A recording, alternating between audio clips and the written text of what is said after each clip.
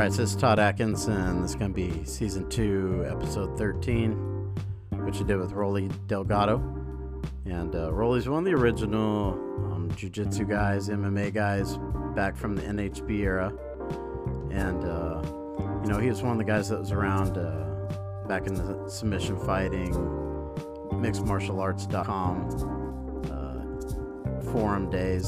So a lot of us that are around then still remember each other.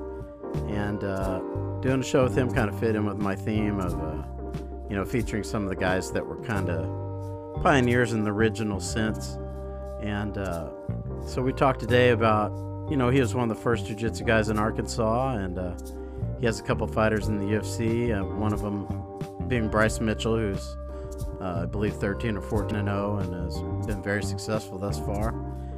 So we kind of talked about that, as well as another fighter who had TJ Brown. And we also talked about some Arkansas jiu-jitsu history and kind of his gym, Westside MMA, and just some of his thoughts on what he's seeing in mixed martial arts and jiu-jitsu today. So this is Roli Delgado, and thanks for checking it out. Roli, what's up? how you doing, man? Good. Let me see it. My screen seems a little hazy. Let me try to... Is it the sun behind me, maybe? Yeah, probably. That's what it is. Yeah. The sun is going to set there. Let me think. I'm just going to go up to my loft. All right, no problem. I can't really live in a cabin in the woods. It's kind of tight. Yeah, man, I saw that. It's nice, Yeah, thanks, man. I love it, but it does come with sacrifices. I can't sit on the bed because the light coming in is messing with the video, so I'm gonna go to the loft. Arkansas has some pretty sweet cabins, man. Yeah, mine's pretty dope. It's small, so I was able to build it with really nice finishes. Because why not use cedar for the ceiling if it's not that much cedar, Right. So that's kind of what I did. So I was. You'll have to have my longtime coach on sometime, Matt Hamilton. Yeah, I remember him. The pink singlet. Yeah, the pink singlet, man. Yeah, we go way back, man. I mean, we're still business partners and involved in a few different projects together and stuff. He's one of the old ones, man. One of the, I'm old school, but he was in it before me, so he was really, I guess you would call the Eric Paulsons and stuff, the first generation. I think Matt would be the second generation, and I would be probably the third generation of. Yeah, I was at his fights in Super Brawl. Oh yeah, 1999. Yeah. That back in the day, his little ass had to fight, Ryan Bowe and some. He was fighting at 55, and he finished his career at 25. So pretty common story. So maybe people, I always kind of start when I'm talking to people from our era, NHB era, people, if there's people out there who don't know you, kind of introduce yourself as far as. Yeah, so I've been doing MMA since 1998 and training out of Arkansas. I trained with Matt Hamilton. At the time, we were training out of a guy named Danny Dring's gym, and just kind of came up traveling all over the continental U.S. training. Ended up getting lucky and getting on to the Ultimate Fighter, so I had a few fights in the UFC. I did an undercard fight for Bellator. So kind of just fought kind of all the different levels of MMA and got out before it was totally dominated by athletes, kind of like it is now. So it was a good time for a unathletic guy like me to showcase what jiu-jitsu and good training could do. I beat a lot of guys that were much better built than I was, much more athletic, and that's what the landscape was at the time, and it was a fun journey. But coming up in Arkansas, which wasn't really maybe a hotbed for the game at that time, maybe talk about that. Oh, it was You're one tough, of the first man. guys. Yeah, we just didn't have a clue, and we didn't have wrestling at the time, so we didn't know how to cut weight at all. We just dieted in the beginning. We literally didn't go to saunas. We would just starve ourselves, and then we'd go fight guys. And Matt really, he was fighting already when I started training with him, and so I just kind of piggybacked off him, and we would just trap. The trap for us, Todd, was we were the big dogs in Arkansas because we were actually training, MMA, NHB, and so it was tough when you'd go to other places where they had better competition. They were doing more tournaments and stuff, and that really slowed me down, and Matt as well in our development.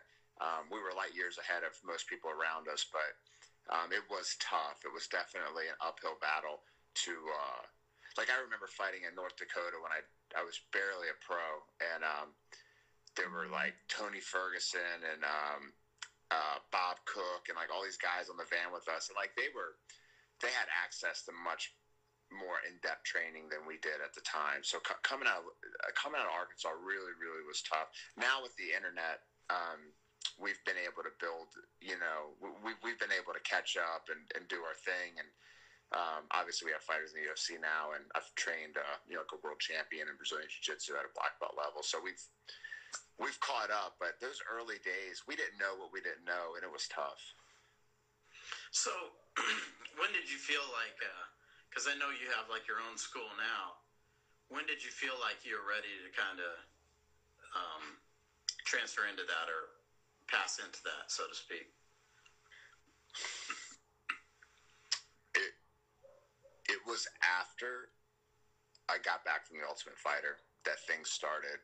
I mean, we always had good fighters, and we always did well. I don't mean to say that we were lackluster, but we never compared ourselves like at a local level. We always compared ourselves at a national level. And the UFC was a big eye-opening experience for me. Winning a lot of fights at the regional level, and then fighting people that were coming from really well-established gyms. After the Ultimate Fighter really started, and Matt and I both really started honing in on our boxing, and we had Aaron Fisher, who's an American that lived in Thailand, really help us with our Thai clinch and our Thai boxing, and started linking up with different people and really taken off, where now we have really good fighters out of here, and they can still like my fighters cross train a lot and go to other camps and stuff, and they do fantastic when they cross train, and they learn a lot, and they also have things that come from us that we do really well as well. So like after the Ultimate Fighter, I think that's when, like, shortly after that, we kind of tidied up some things, and now I feel like it's Westside MMA is the gym that Matt and I run, and it truly, like, we can truly take somebody and get them to a UFC level and be very, very competitive at this point. But I mean, you were kind of known for jiu-jitsu. That was kind of your forte. Mm-hmm. Maybe I would say the area where you felt you were strongest and people identified you with. What do you think of what you're seeing now as opposed to back then? There's patterns. You have different eras, right? Jiu-jitsu had its era, and then the sprawl and brawl era, was a thing for a while, and now we've got the anti-jiu-jitsu era where people are fighting to get back up, and we're basically watching kickboxing matches because the nature of 5-minute rounds and stand-ups, the energy output for a takedown, most fighters just aren't willing to invest in the takedowns to get the fight to the ground. And the level of wrestling and folk style wrestling, of getting back to your feet and cage walking, now what we're seeing is athletes staying on their feet, and they're using the cage a lot more. They're bouncing all over the cage. They're engaging and disengaging not staying in the pocket, not spending a lot of time in the clinch, definitely not spending much time on the ground. So it's definitely not the golden era, and it gets kind of boring sometimes. Same with jiu-jitsu. We're seeing a lot of like double butt scooting, and you're not seeing a progression of positions. You're seeing a lot of leg entanglements and things that aren't really as fan friendly. Like a Dominic Cruz, for example. I'm a huge, I wouldn't say a huge fan, but I have so much respect for his game. But like some people love him, but a lot of people watch that and it's like too much. It's like, just sit on a punch, and I mean, he just looked great in his last fight, by the way. But what we're seeing now, it's just more of the athletes, people, a real level playing field. You have your outliers, you have your Bryce Mitchells, Damian Maia is getting older now, but he had his time in the, you had the Rodolfo Vieiras. You have these guys that'll pop up and show what happens if a high level jiu-jitsu guy gets another guy down. But the majority of the people are just kind of all doing the same things now. You can look at, like, you find a 7-0, 8-2 fighter from wherever, name a gym, and it's a 24-year-old looking kid from Iowa or Nebraska or Missouri, and they all fight the same. They got pretty good hands. They have good takedown defense. They get back up when they're taken down, and the fights are not spectacular style-wise. Why do you think everybody's struggled to deal with Gordon Ryan, so to speak? As a jiu-jitsu guy watching that, grappling in general. I think it's a perfect storm of a very impressive athlete with a ton of aptitude, focusing on no-gi, much like Eddie Bravo and those guys did, with an amazing coach in John Danaher, and I think it's a perfect storm. You take an athlete, and other people have done this, what he's doing. Rodolfo had his time in the at the top, and Buchecha before him had his time at the top, and then you had guys like Royler Gracie who were undefeated for like 6 years.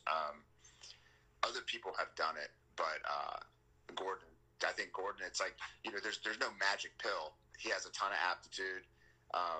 He gained weight. He was much smaller, but he's a heavyweight that's all muscle. There's no wasted meat on him, and he has an amazing coach in John Danaher, an amazing full-time training regimen. He's not doing gi and no gi, and I just, he's a once in a lifetime athlete. He's quite impressive. I think that's what it is, man. Nothing, no magic touch or anything. A great coach, full-time dedication, and a ton of aptitude. But he's kind of unique, and maybe like Marcelo was, to where he's submitting almost all the people he faces. Where you aren't really seeing that with the other athletes. That's absolutely true. He is. He deserves a lot of credit for that. It's like some wrestlers are winning all the time, and other wrestlers are pinning, and he is submitting people, and he's calling his submissions.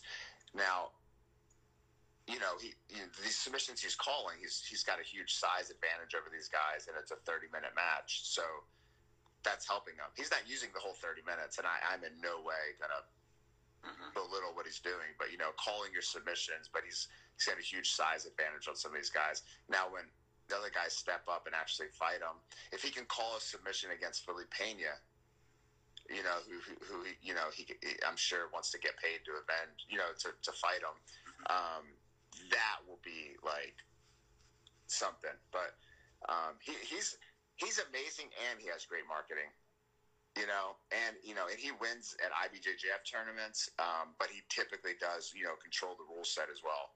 It's kind of like the Gracies back in the day, he's competing in his rule set. But make no mistake about it, I believe he's the best pound-for-pound grappler in the world, and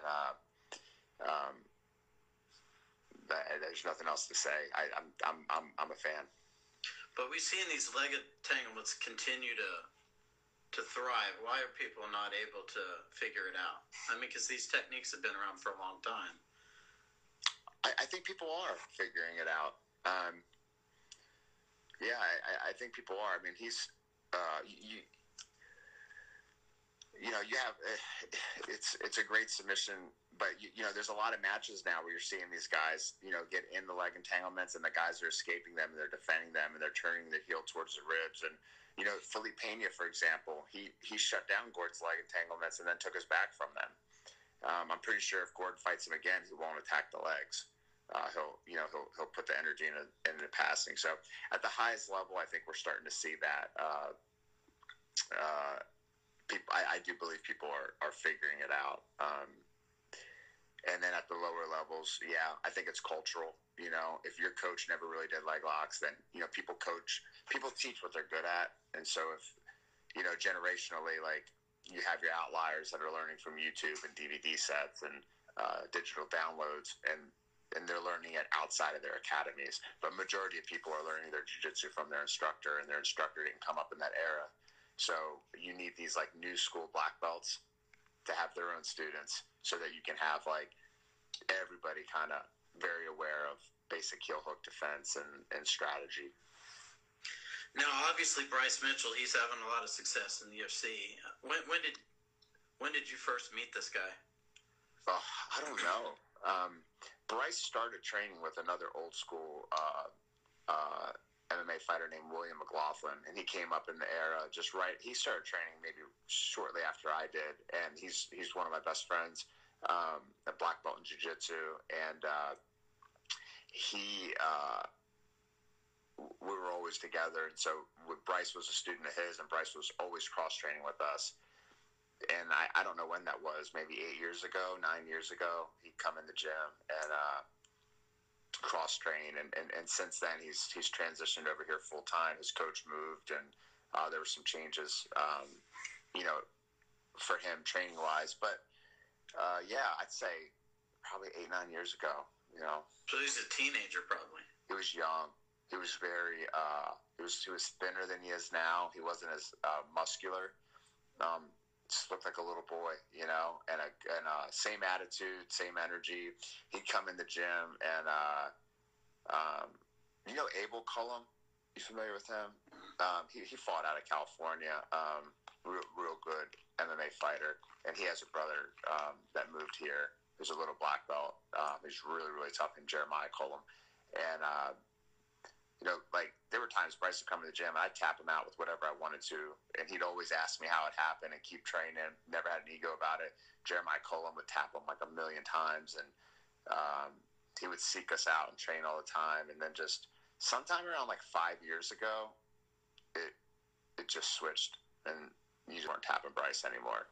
And then, over the past 5 years, he's become a world-class grappler, and it's a lot to take in. He's a very intelligent grappler, a very, very intelligent grappler, and he's very innovative. People think like jiu-jitsu was invented by black belts, and it was invented by purple belts, like blue and purple belts figuring stuff out. And Bryce is putting stuff together and doing things that are just absolutely amazing and different than traditional jiu-jitsu, different than catch wrestling. It's what he's doing. He's developing these sequences, and just I love seeing him on the mat in the cage, because you get to see it kind of like, the gym is one thing, but then all of a sudden you see him shutting people down at the UFC level, and it's a great thing to see.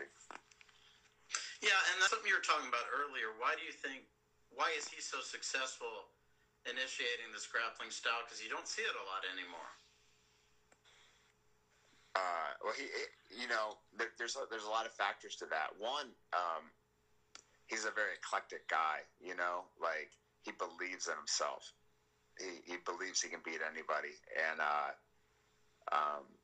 he's not scared of anybody. So when he goes to fight, he's not holding back. He's taking the chances. He's spending the energy, pushing the pace, and taking the shots, because deep down he believes that he's going to beat the person. So if you believe that, why wouldn't you put yourself out there? That's like something Marcelo said that always stuck with me, is he wasn't scared to lose. He believed in his game. He wasn't scared to lose. And Bryce doesn't appear to be scared to lose. He believes he's going to win, and he puts himself out there to do it. and that's not something most people have. Like, you've got to be kind of an eclectic guy, have a certain personality type for that to be the case, and he has that personality type. Another aspect. Go ahead. I'm sorry. Go ahead. Another aspect to that question is the fact that he doesn't want to get hit in the head unnecessarily. Like, he's a tough guy. Like, he's been punched in fights, and he doesn't like, he'll take a punch just fine. He doesn't have a weak chin or anything, but he doesn't want to just play rock'em sock'em. He respects his brain, he respects his body, and so if you look at a fight that way, it's much less trauma if you're Khabibing people, and so he's out there Khabibing people. Yeah, but why do you were just talking about this earlier in the interview. It seems like, especially the American fighters, there's a lot less of them that can get the takedown and keep it. Yeah. Why do you think that is? I mean, Bryce is able to execute that, but you're seeing it less and less. Yeah. Credit to Bryce, because, I do teach mat wrestling, spiral rides, leg rides, wrist control, hand control over the wrist, things of that nature. But his brain, his fight IQ, he is taking you down into control points and into progressions, whereas other fighters are playing checkers, and they're taking you down, and then they're going to figure it out. Some ground and pound, we'll see what you do. I don't know. You know what I mean? You cage walk. I try to do a mat return if you get up. But Bryce is all like, I'll tell you like this. You memorize a phone number in 3s and 2s. That's how the brain works. Like 501, there's 3, 8287. There's 2 2s. Mm-hmm. That's how the brain works, right? Most fighters throw a jab cross. Some will throw a jab cross hook, right? Bryce isn't thinking in 2s and 3s. Bryce is in 4s, 5s, and 6s. And that's why he's able to take these people down and control them, because he's already 4 or 5 steps ahead, and they're thinking in 2s and 3s. And that's a real thing. Like, that's you shoot, I sprawl, I peek out. I shoot, you sprawl, I peek out. Okay. Bryce shoots, you sprawl, he peeks out. You step over to mount him. He's already coming between your legs, back up on a single, thinking about running the pipe, and or driving into you. He is on 4 or 5, and he loses people there and drowns them. So you think it's more important, like people that are intelligence is more important in grappling than maybe your athletic ability? I wouldn't say that, because he's incredibly athletic. I think if he had my lungs and my body, he wouldn't be Bryce Mitchell. He'd be much better than I am, I'm sure, but he wouldn't be Bryce Mitchell. He has both. But, and it's not just intelligence. It's like a weird thing. Like I tell people, like, you don't want a genius as a fighter, because they'll overanalyze, overthink things. They'll see everything.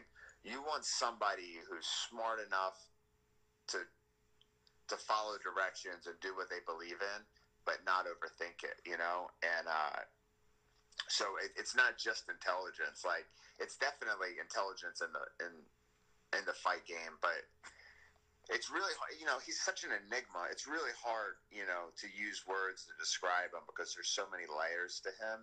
But I will say that he believes in himself. He doesn't really do classes. He comes in and drills stuff on his own, but he's very coachable. It's such a weird dynamic. He'll do anything I ask him to do, but he won't come in and do warm-ups and do what everybody else is doing. He'll grab somebody who's not a super high-level guy at all, and then put them in positions and have them resist, and he'll just live role play different scenarios and find what works for him, and then he'll do them. And a lot of the stuff that he starts doing naturally, they're things that exist in other martial arts like wrestling, judo, sambo, whatever, and he figures it out. He figures all that stuff out on his own. Like, it would be easy for me to say, oh man, like, oh, he's a prodigy, he's trained with other people, but he's a prodigy of mine, and that just wouldn't be accurate. He's a prodigy in and of himself. So he doesn't do any like stuff now. He just does his own thing. Mm-hmm. Yeah, he comes into the gym, he drills on his own, he grapples with people. Now we do pads. He has another, he has a boxing coach that he works with outside of my gym or our gym. But he comes in, he does his own thing. And then, I'll say, okay, like, we're going to do this conditioning today because we're 6 weeks out of the fight. Or right now we don't have a fight book. So we have like a certain pad routine we do to develop some attributes in him. And so he'll do whatever it is I ask him to do. But as far as like coming in and hitting the jiu-jitsu class, he'll come in and he'll grab somebody, he'll go and he'll work on the stuff he wants to work on, and then he'll come in and he'll start rolling with everybody. And that's what's working for him. So it'd be very easy to try to box him in and say, no, everybody else does it this way, you're not special, fucking do it this way. But he is special. He is working, he is studying film, and so you have to give him a long leash. But make no mistake about it, he's not a prima donna, and he will, if I come over and I say, hey, like the other day, he was working against the wall on some takedowns, and we were doing triangles from side control, a very unique, like, you're giving up position for the submission thing, but it was something that fit really well into a position that he plays, and so, hey, come here, I want you to do this round. Like, I want you to join my class and do this. He came over, he did the reps, just like I asked him. The round was over, and then he went back and went back to what he was doing, and then he came back and rolled. Kind of now, do you have any other like students or people that we don't know about that might be coming along in a similar fashion to him? No, I don't. I don't have anybody coming up in a similar fashion than him. May 1st, TJ Brown's fighting in the UFC. He's one of my favorite people in the world. He's had an extremely tough career, but is much better than some of the bad luck he's had. I mean, he's in the UFC, but so he's obviously very good, and he's amazing. But he's a different kind of fighter. He's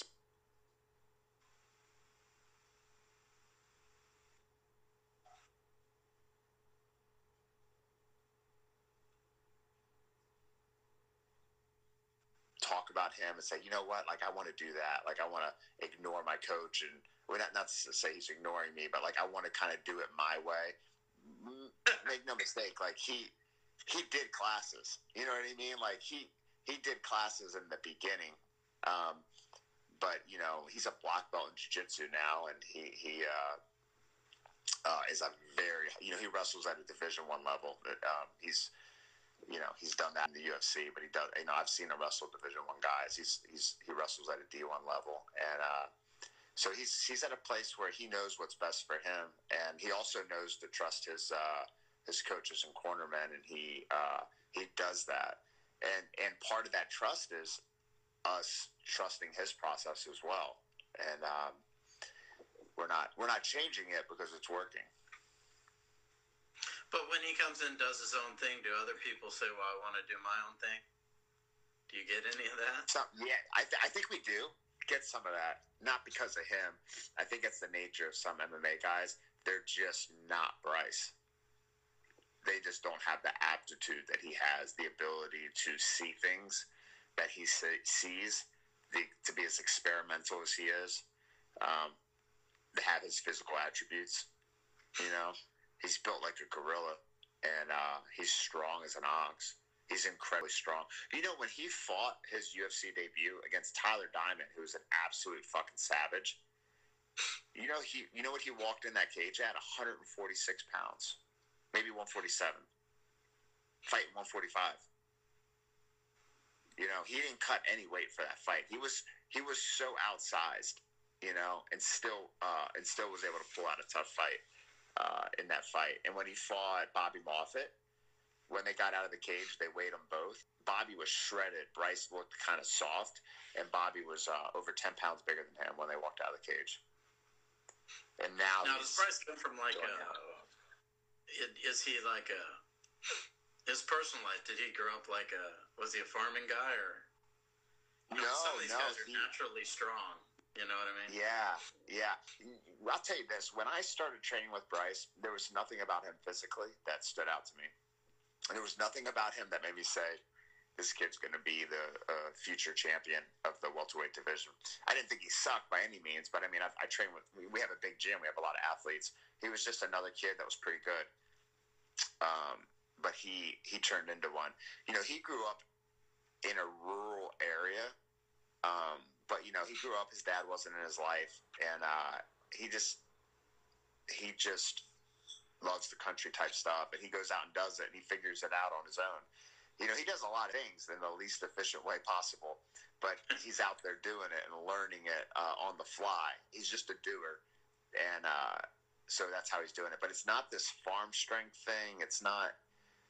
I don't know. I just don't remember him being that strong, Todd. And then all of a sudden now, like, if he gets his hands around you, you're his, and that's that. He somehow, maybe he just squeezed really hard every time he engaged his arms and legs, and he developed his strength that way, because he doesn't really like he's not very strict about lifting weights. It's not from the weight room for sure. So, what do you think as far as, I know I don't want to put any opponents out there, but has the UFC looking at anybody, or do you guys even focus on anybody, or you just wait until they give you somebody? He will. So we look at people, and by we, I mean mostly his manager will be like, hey,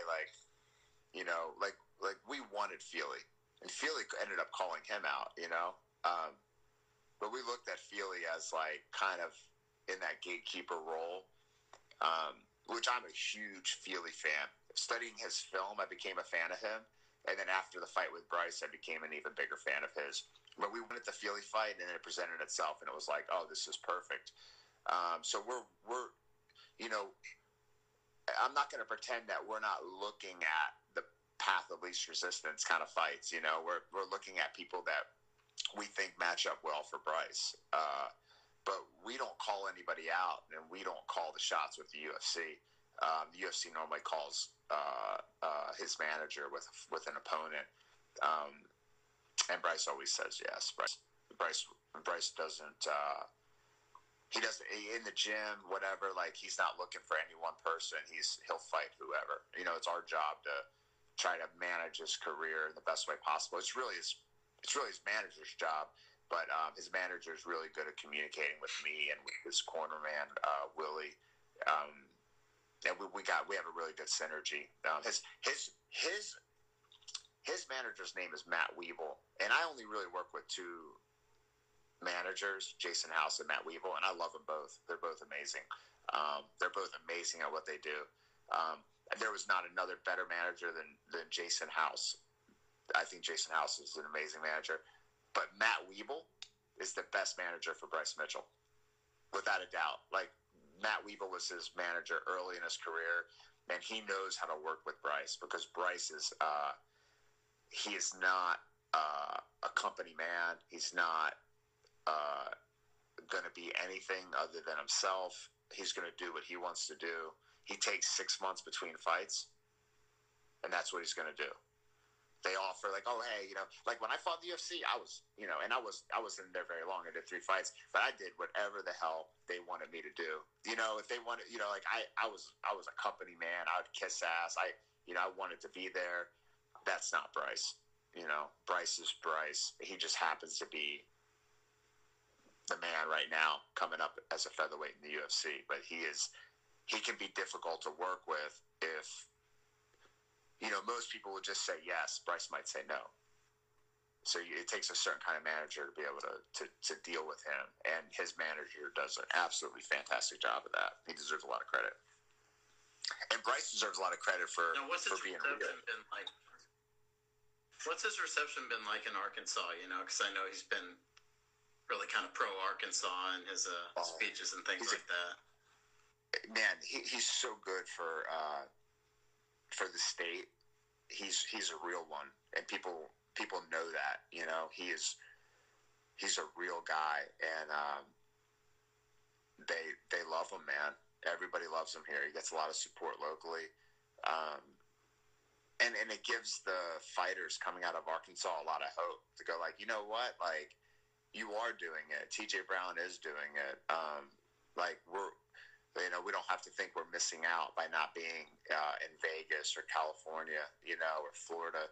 Like, we're right here in Arkansas, and we're training hard, and our sprawls are just as good as their sprawls, and our double legs and our wrist control and our cage work, or whatever it might be. We have these things that we do here just as well as anywhere else, and him being so vocal about it is really good for the fight community, and then the state itself. I've never heard anybody say a bad word about him. So he's loved here. He'll be royalty. He's probably going to be the champion of the featherweight division, and I think he'll always be Bryce Mitchell. Here in Arkansas. Now, it's a tough division. Jesus. Yeah. Yeah, I mean. So you think he stacks up with everybody really well? I mean, his style is so unique. Like we were talking about before, you don't really see a lot of guys that initiate the ground as well as he does. Outside the Dagestanis, of course. Outside of the Dagestanis, there's so many of them that are very Bryce-like.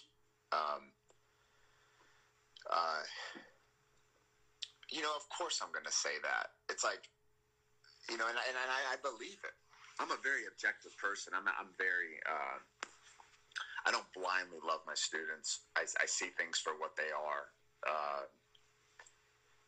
My partner Matt Hamilton is like loyal like a dog. Like he loves his fighters and thinks they're invincible, and that's a great quality to have. I don't have that. I'm harder on the people that I love than I am on anybody else, and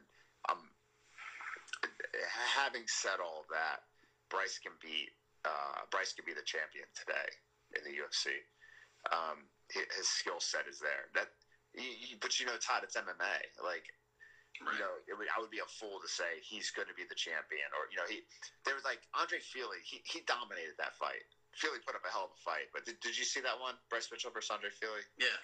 Yeah, I mean, the fight took place where Bryce wanted it to take place, and Feely was the bigger guy from the bigger camp with way more experience, and it was a close fight, but it was a very decisive fight. Feely was always in it, but there was a knee Feely threw that landed but not flush.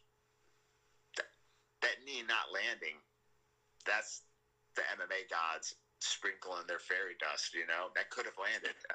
And it happens to a lot of fighters. So, he could be derailed at any point, but he hasn't been, and he's improved every fight.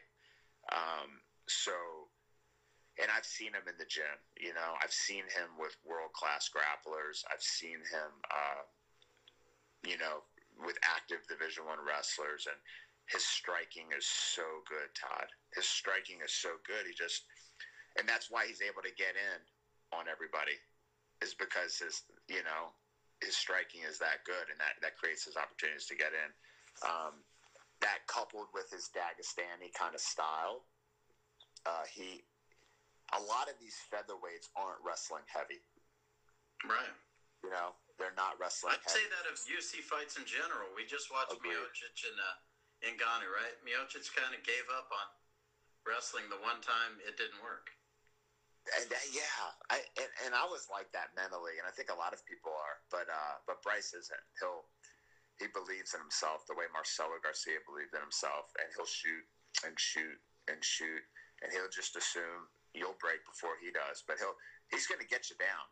If it's not this time, it's next time. If it's not this round, it's next round. But you're going to have to wrestle Bryce, and a lot of guys have the conditioning for 5 rounds, but they have the conditioning for 2020, 2021 5 rounds. You know, what we're seeing in MMA now, a lot of these guys that can go 5 rounds, they won't be able to go 5 rounds with Bryce.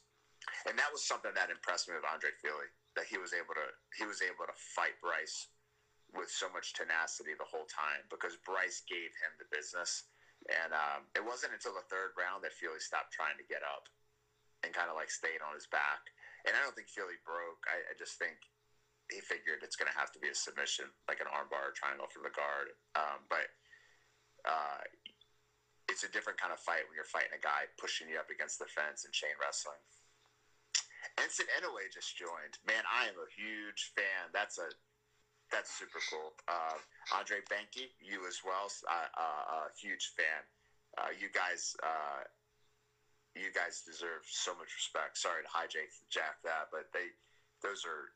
You know, I'm 39 years old. I was a kid in college training MMA, and it was so mysterious back then, Todd. You know, it's like the scouting report was what somebody posted on the underground. You know, so right. Yeah. It's cool, you know. Now it's so different. Like I can, you know, you can really like scout somebody with the internet. These guys were heroes back then. They were mysteries, you know. Yeah, Enson has a fighter now. I don't know if you've seen him in a Ryzen, Tsuyoshi Sidario, who used to be he was a sumo guy, but he lost all his sumo weight. And I think, cool. Is he 3-0 now, Enson? Or Enson said he's kind of like a heavyweight Kid Yamamoto, kind of the similar, you know. And really? Nice. So, yeah, he's getting to be pretty popular in Ryzen, you know. And when us old school guys get when we get a prospect that's, you know, that's athletic and has potential and listens, you know, it really brings us back to life. You know, it's really fun to work with good students. And, you know, people like that are real blessings to trainers, you know. I mean, we spend most of our days teaching the fundamentals, the basics. But then you have the advanced basics, you know. Then we have the heart of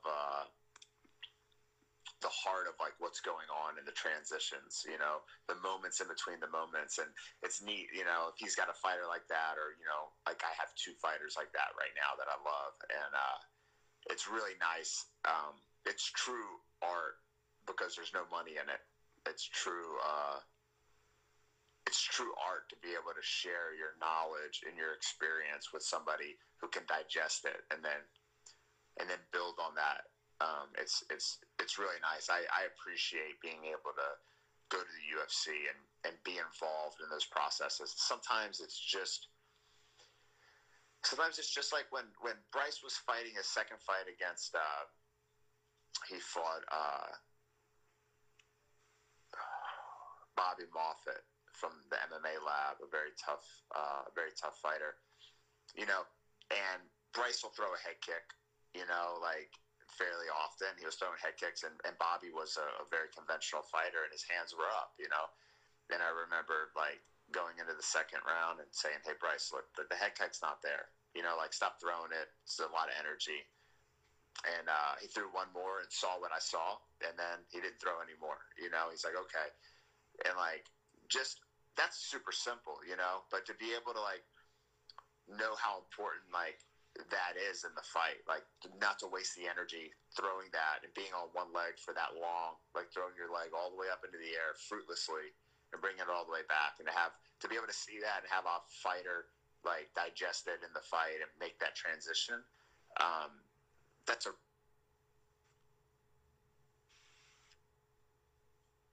not athletes like that.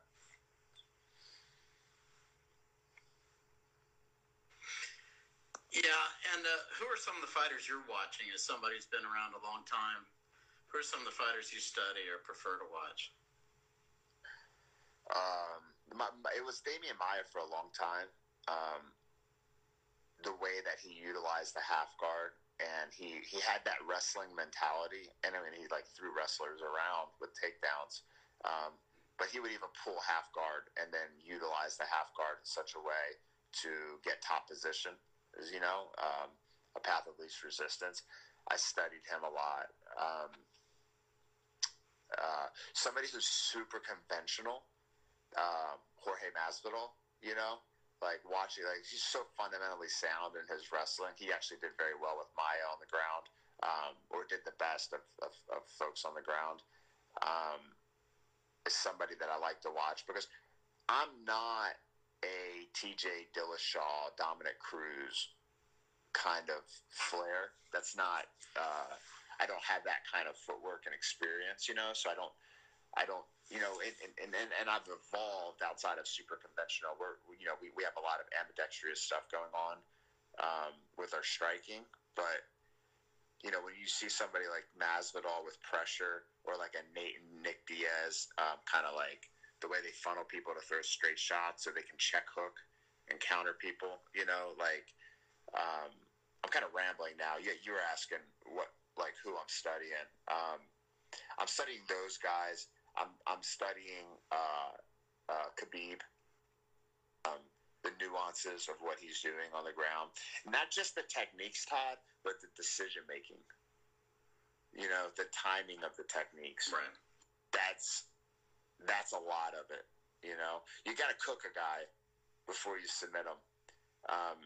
You put a hook in, you can chase the back and chase the neck. You can work a 3/4 Nelson and try to get into a Darce or a Japanese necktie. Those are, rolling Kimuras. These are all like good techniques, but they're, they all come with a certain risk.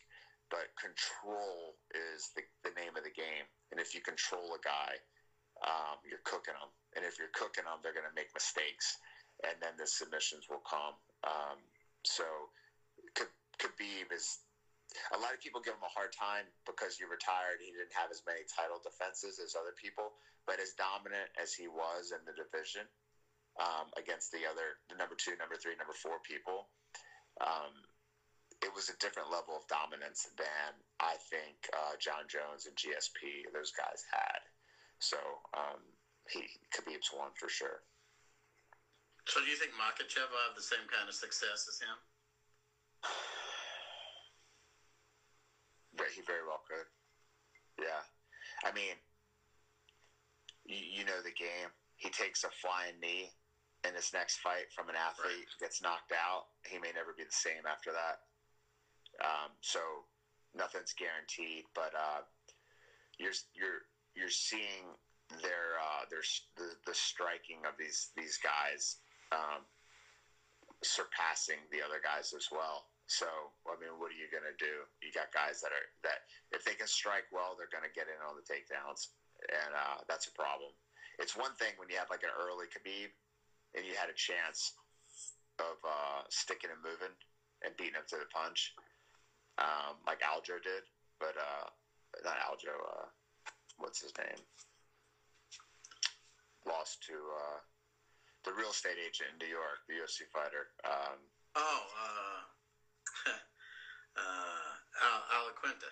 Alaquinta, yeah. That was like a good time. Like at that time, Khabib was beatable, but now, like he showed his boxing with Poirier. And you just have to be good enough to get him to defense and get back to it. So, those Dagestanis are a real problem. And their mentality and their style of wrestling is so conducive to MMA. I think you're going to see the athletes from Africa and the Dagestanis really take over for a while. I think the best training for MMA is here in America, but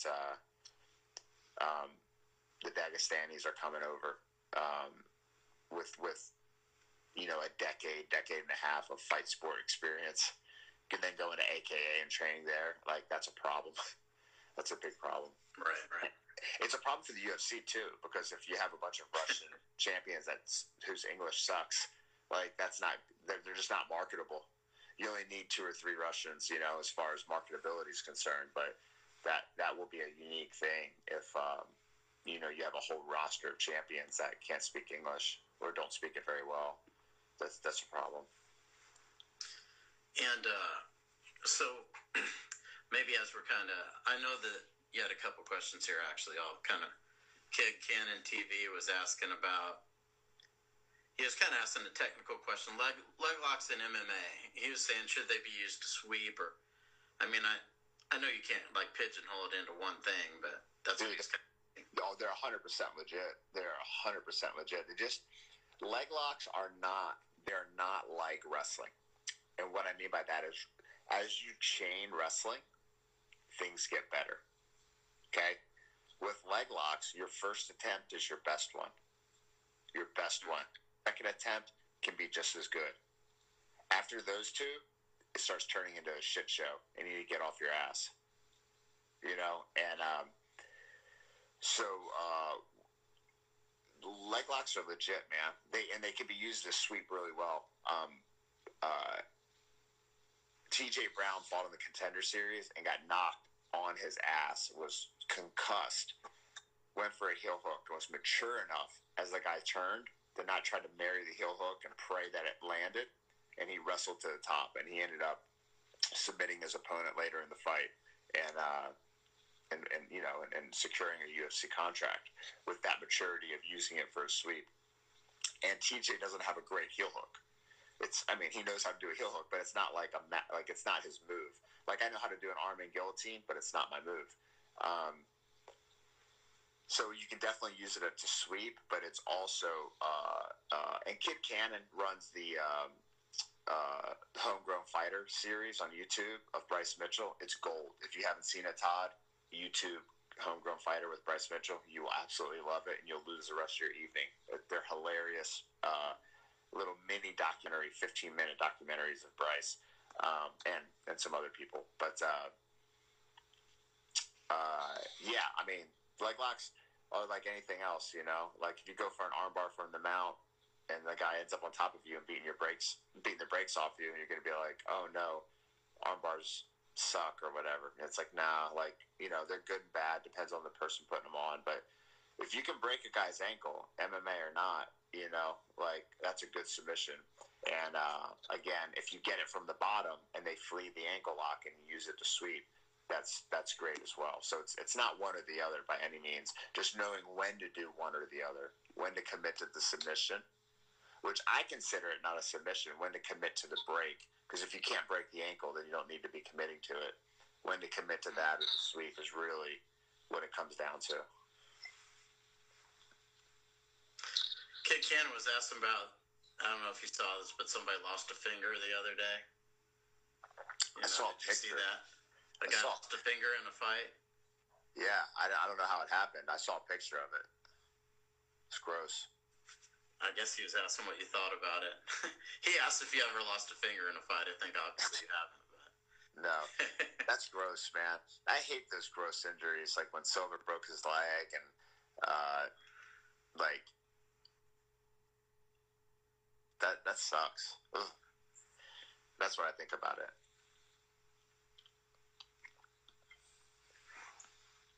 Now, you know, you mentioned Brown, TJ Brown, I think it was. We didn't talk much about him, but how would you, I mean, I know you talked about Bryce, maybe talk about a little bit about him and what makes him unique. Or TJ's a much more conventional fighter, very, very high. He's a professional boxer. His Muay Thai is very high level. His elbows in the clinch, his Thai clinch. His sweeps off, his ability to catch kicks. He never wrestled in school. Bryce wrestled a few semesters in high school. TJ never did, but TJ wrestles at a very high level. And he's also a brown belt under me in jiu-jitsu. Very conventional fighter. And he has had some really tough luck in fights. But he has, so he had a long career. He had like 27 fights before he broke into the UFC.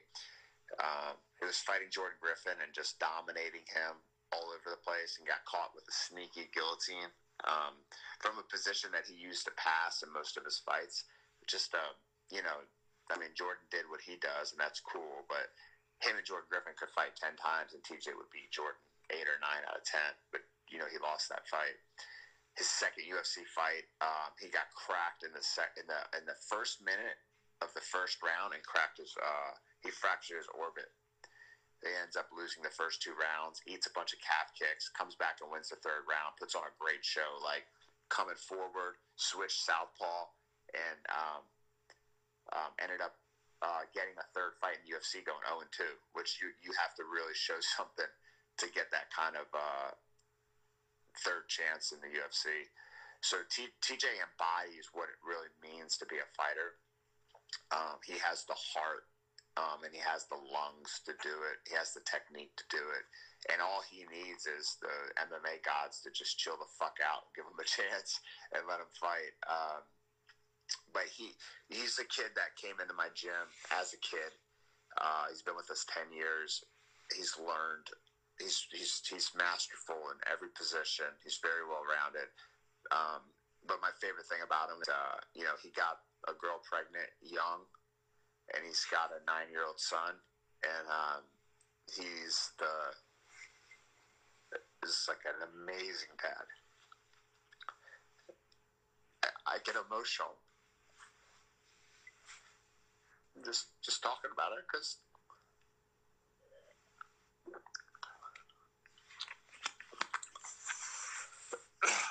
I'm a dad, But he's a.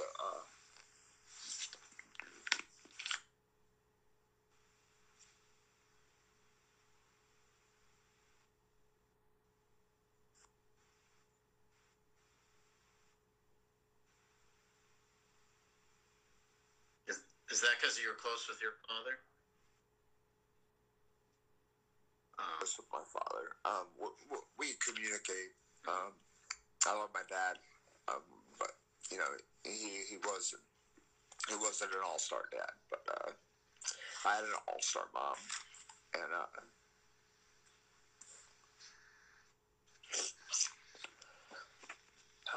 I think a lot of my emotion from that comes from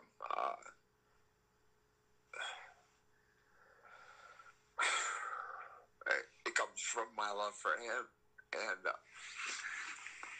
just knowing like what. I just have a lot of respect for that, Like he puts the time into his career, and he also puts the time into being a great dad, and I value that.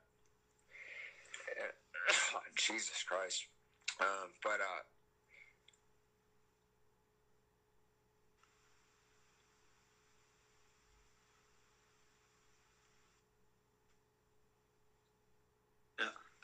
TJ, he deserves more. He's had the toughest road of any MMA fighter.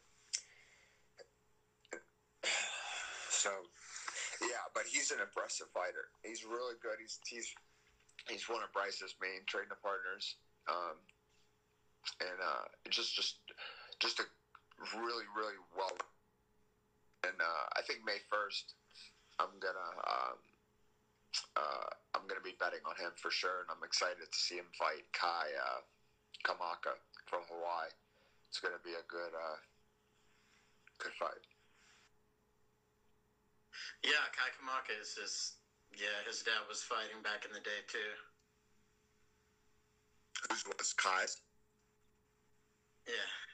His dad fought a few times. I don't know if you remember his father. Huh.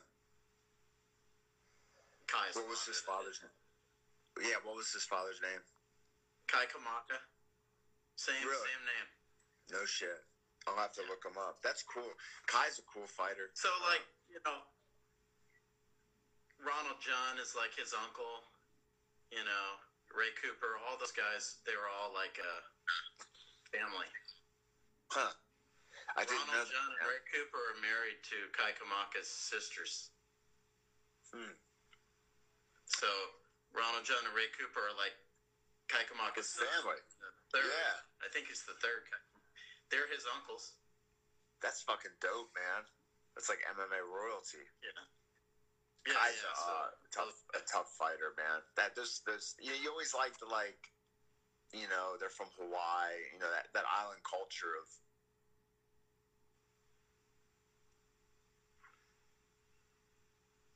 that's cool.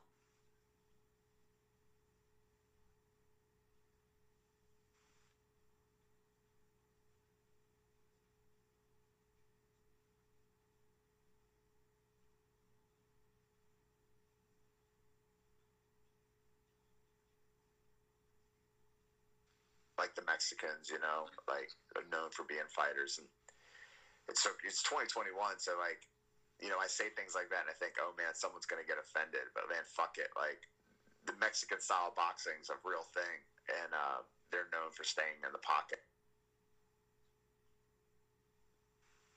Right.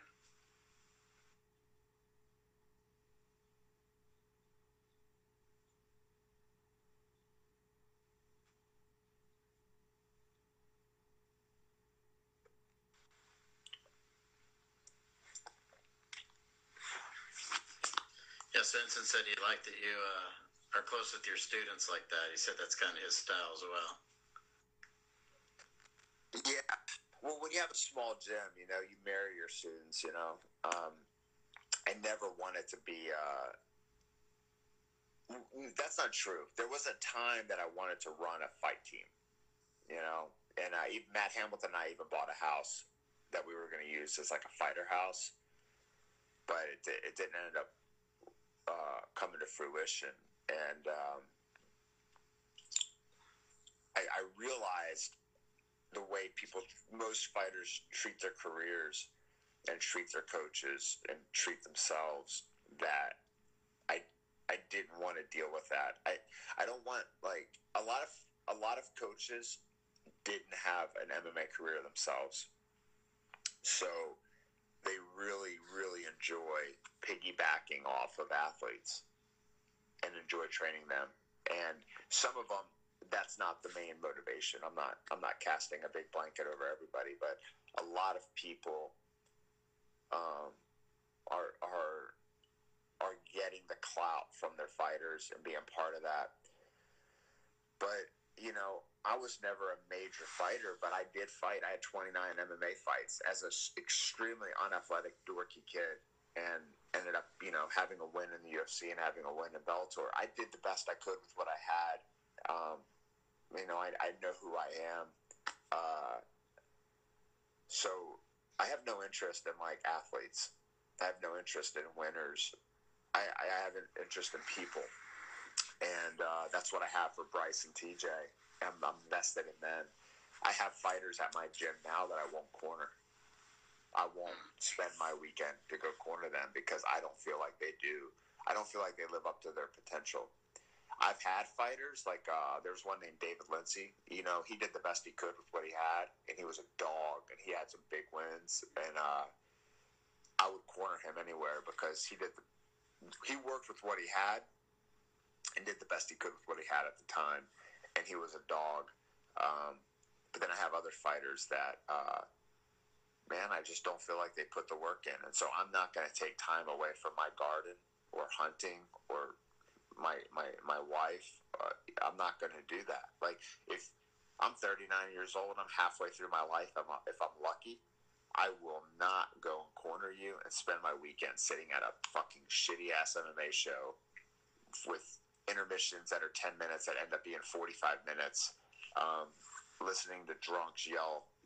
I will only do that if I love you, and I think that you are giving 100%.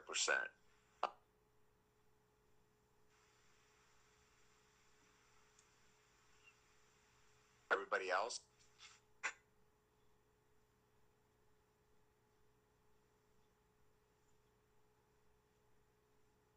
because that's what us coaches do. We give such a large part of our life away to these fighters, and a lot of them switch camps all the time, and they don't train like they should. They don't listen to you. They don't respect you. They just use you, at the moment. And I won't do it. I won't do it. I watched and I'll tell you where that comes from experience. And also, I watched a documentary one time with Joe Frazier, and he had a boxing gym in Chess, PA, which is a shithole. And it was close to where I grew up in Philadelphia, Ridley, PA, which is also a shithole, but not near as bad as Chester. And, dude, Joe Frazier's Joe fucking Frazier. Yeah. They're videoing him, you know, and he's in the gym, and they're kind of doing a documentary, and he goes upstairs to, like, the office or apartment upstairs, and he sits down, and he's kind of ashy. You know, he looks, you know, he just looks like an old man that's not well taken care of, and he's just talking like it's lunchtime. And Joe, he was a world champion, and he trained good fighters. And he opens up a paper sack, and he pulls out a can of Campbell's soup. And that was his lunch. And I watched that, and I knew at that moment that wasn't going to be me. That wasn't going to be me. I wasn't going to chase these fighters around and give my whole life to them, because they never come back and take care of the coaches. They go on to live their lives, and maybe they had 5 different coaches. They don't remember the person that brought them up. And I realized watching that, like, I was not going to be that person. Like the Kronk gym, right? It's no longer a thing. Think about all the champions that came out of there, the millions of dollars that gym produced. It doesn't take a whole lot of money to keep a gym running. Nobody came back and saved that gym. So coaches should be real selective with who they really invest their time in, you know? That's a real thing, and that's in the forefront of my mind on who I spend my time with. Now, you know, I appreciate you taking the time as we're kind of winding down. Is there anything you kind of want to leave this interview with, or something you might want to let people know, or where they can follow you, those kind of things? Oh, hell, I don't care if anybody follows me.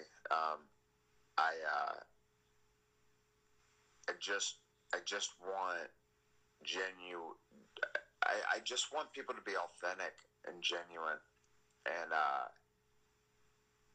you know, when we're talking about Bryce, that's something that's real. You know, he rarely works out with his first coach, but his first coach, his name was William McLaughlin, had like the worst management ever. Was fighting like Jeff Bedard, Asunkal, and like these guys coming out of Arkansas. You know, he's a machinist by day, had kids. He's like, he had the toughest like management and fight career. He was a really good fighter though, and that's the guy who pretty much raised Bryce and trained him and took him all over the place as an amateur fighting. And he lives like almost 2 hours away now. But when it's time to go to the UFC, that's the guy in the corner. And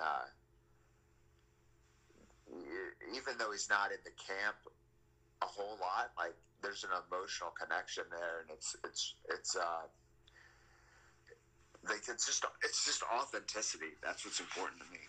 And it's like what I was telling Bryce the other day, or I wasn't telling Bryce, I was talking about it, and Bryce was there. It's like, you know, the cornerman there's 2 parts of working the corner. The first part is the technical aspects of it. Like, you got to read the landscape. You got to see what's going on. You got to give good advice at the right time. You got to know your fighter. You got to coach, but not overcoach. You got to instruct or not instruct. That's obvious, right? But the other aspect of a cornerman is trust. And if the trust is there, they're going to listen and do everything that you advise them to do. But if the trust isn't there, then there's going to be a hitch. So that's the important aspect of a corner, is that being competent, but also the trust. So anyways, the long and short of it is, I run my gym, I teach my classes, I work with just a couple fighters, but at the end of the day, like, you're just looking for those real connections, because life's it's it's so short. So that's what I'd leave it with, like whatever it is people are doing, like find the right camp for you, find the right coach for you, put the right people around you, but you're looking for people that are truly genuine and authentic, not people trying to fit in or fake the funk or use you for clout or whatever. Like, you need that like genuine connection. That's what I like. That's really it. Which is tougher, coaching or houses? Coaching. Fuck the houses. Most of my clients are awesome because they're most of the people I work with are members of some of the gyms that I have an interest in.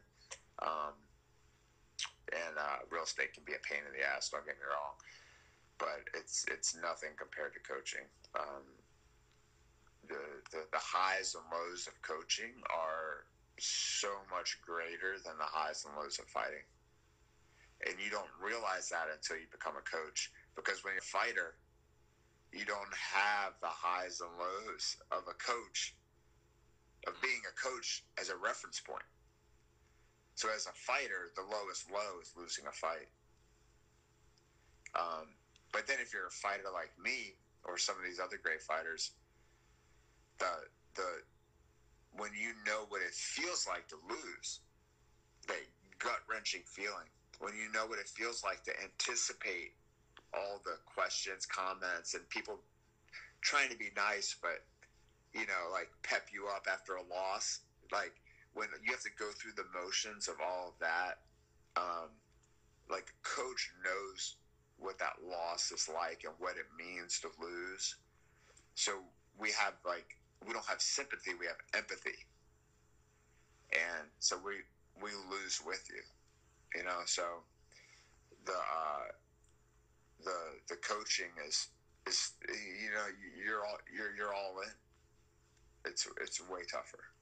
And that's why I won't do it for everybody. I mean, I'll train anybody in jiu-jitsu, because jiu-jitsu is one of those things that not everybody competes, and most people aren't all in. It's a sport. It's a way to better your life. But MMA is different. MMA is a whole other ball game. If you're fighting MMA at a pro level, if you're trying to get through UFC, you really feel like you're living and dying with every fight, and the coaches are living and dying with you. If they care, if they're good coaches, if they're really really present and emotionally there. Well, I appreciate the time, Roli. It's awesome to talk with you. I think it's great stuff, man. I really enjoyed your insight, and hope I can catch up with you again, maybe after one of Bryce's fights or whatever. Dude, I'll come on anytime. I enjoy doing podcasts. I enjoy talking and sharing what's going on in my mind. I know I have a lot to offer in that realm. But dude, reach out to Matt Hamilton too. I think he'd be a good asset. Yeah, he's old school. He's a real one. I started training with him in '98, and me and him have been through so much shit together, done so much, so he'll be a good one. All right, for sure, man. I appreciate it. Well, thanks for the invite. Super enjoyed seeing all the old school guys pop in and listen. You've got a great little thing you're doing here. I didn't even know about it really, but now I'm a fan, and I'm going to be going back and listening to a lot of your podcasts. I'll keep it coming. Don't worry. I got one. Oh, yeah, man. Perfect. All right. Thanks, brother. I appreciate you. Yeah, take care, man. Appreciate it. All right. Yes, sir. Bye-bye. Yeah. Bye.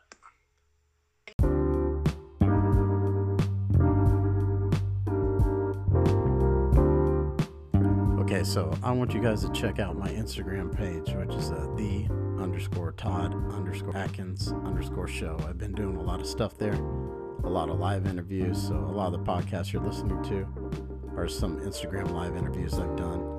I'm sharing a lot of just different content that maybe people aren't seeing on other pages, interviewing people that probably haven't been heard of in a lot of podcasts. So I'd like for other people to come and check it out and maybe follow me there. So again, it's Instagram, the_Todd_Atkins_show. Thanks for listening to the show, and share it with someone if you like it, and take care.